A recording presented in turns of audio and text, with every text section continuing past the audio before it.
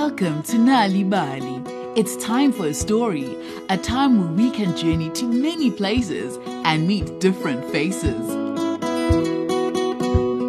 Dr. Mouse Pays His Debts by Helen Brain.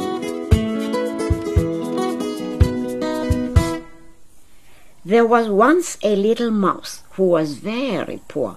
He lived with his mother and his little sister, and they never had enough to eat.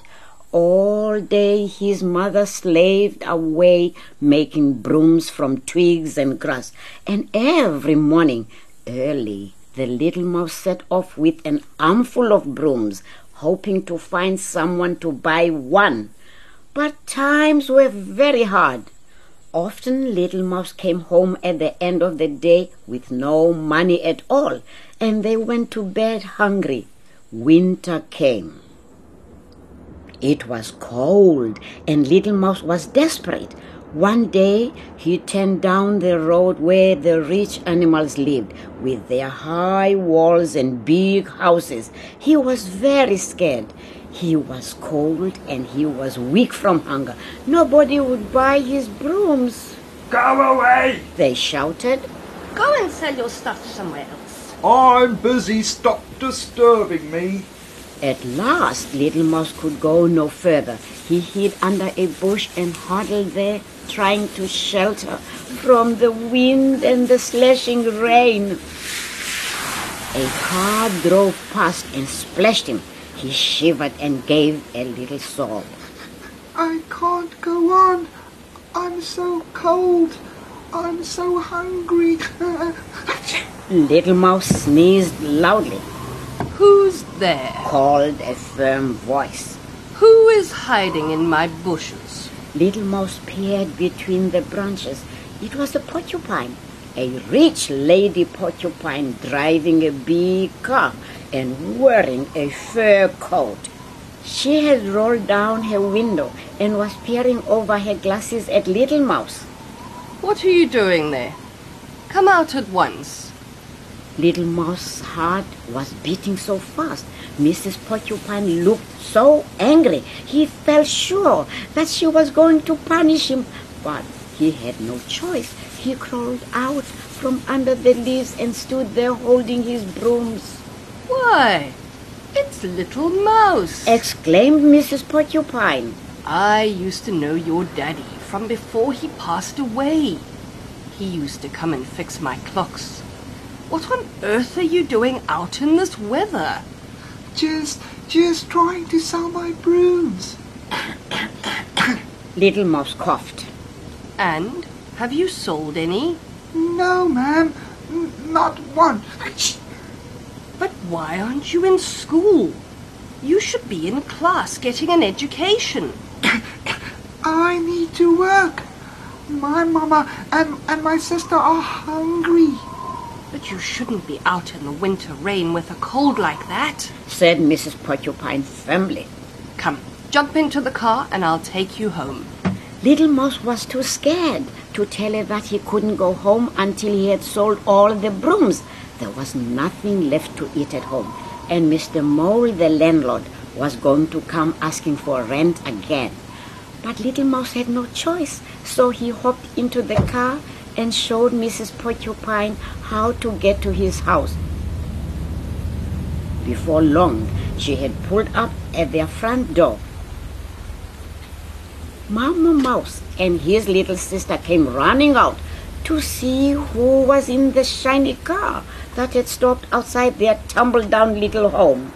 Your boy is sick, said Mrs. Porcupine to Mama Mouse. He needs to go to bed. Mama Mouse blushed. Mrs. Porcupine must think she didn't care about her children, but she did. She really did.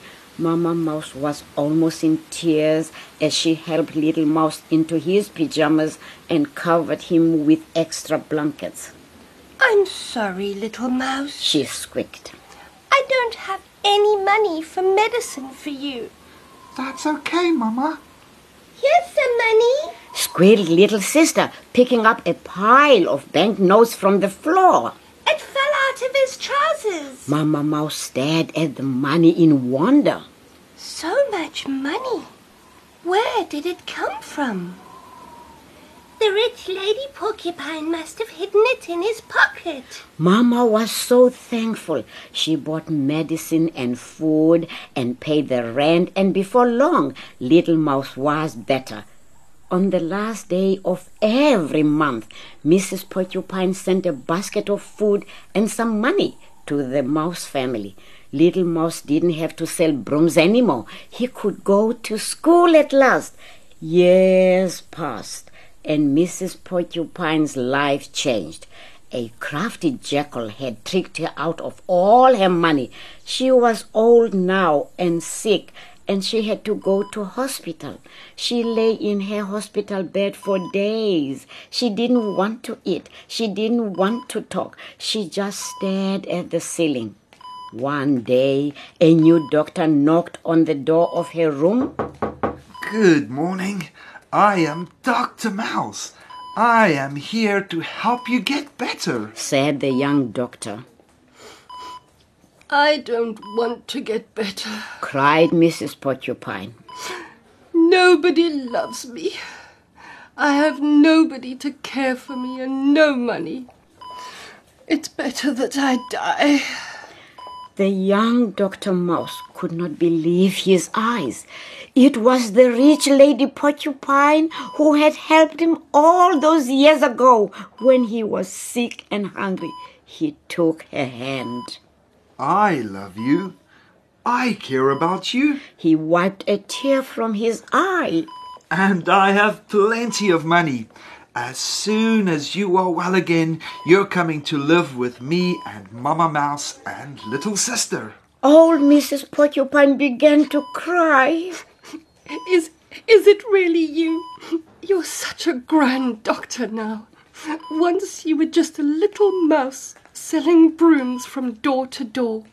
Your dear father would be so proud of you. It's me, said Dr. Mouse. You sent us food and money so I could go back to school. Now it's my turn to look after you. In just a few days, Mrs. Porcupine was feeling better. She left the hospital and she lived out the rest of her days in Dr. Mouse's big sunny house with Mama Mouse and little sister.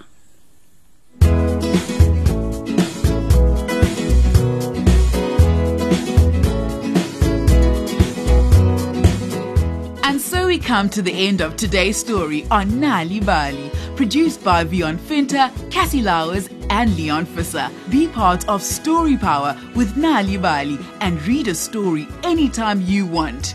If you would like more stories for your children, visit nalibali.mobi from your cell phone, where you'll find a number of stories in a variety of languages available for free. You can also find Nal'ibali on Facebook and Mixit. Look out for the Nal'ibali supplement with great stories and activities available in various languages in the Sunday World in KwaZulu-Natal, Gauteng and the Free State, the Sunday Times Express in the Western Cape, the Eastern Cape's Daily Dispatch on Tuesdays and the Herald on Thursdays. Nal'ibali.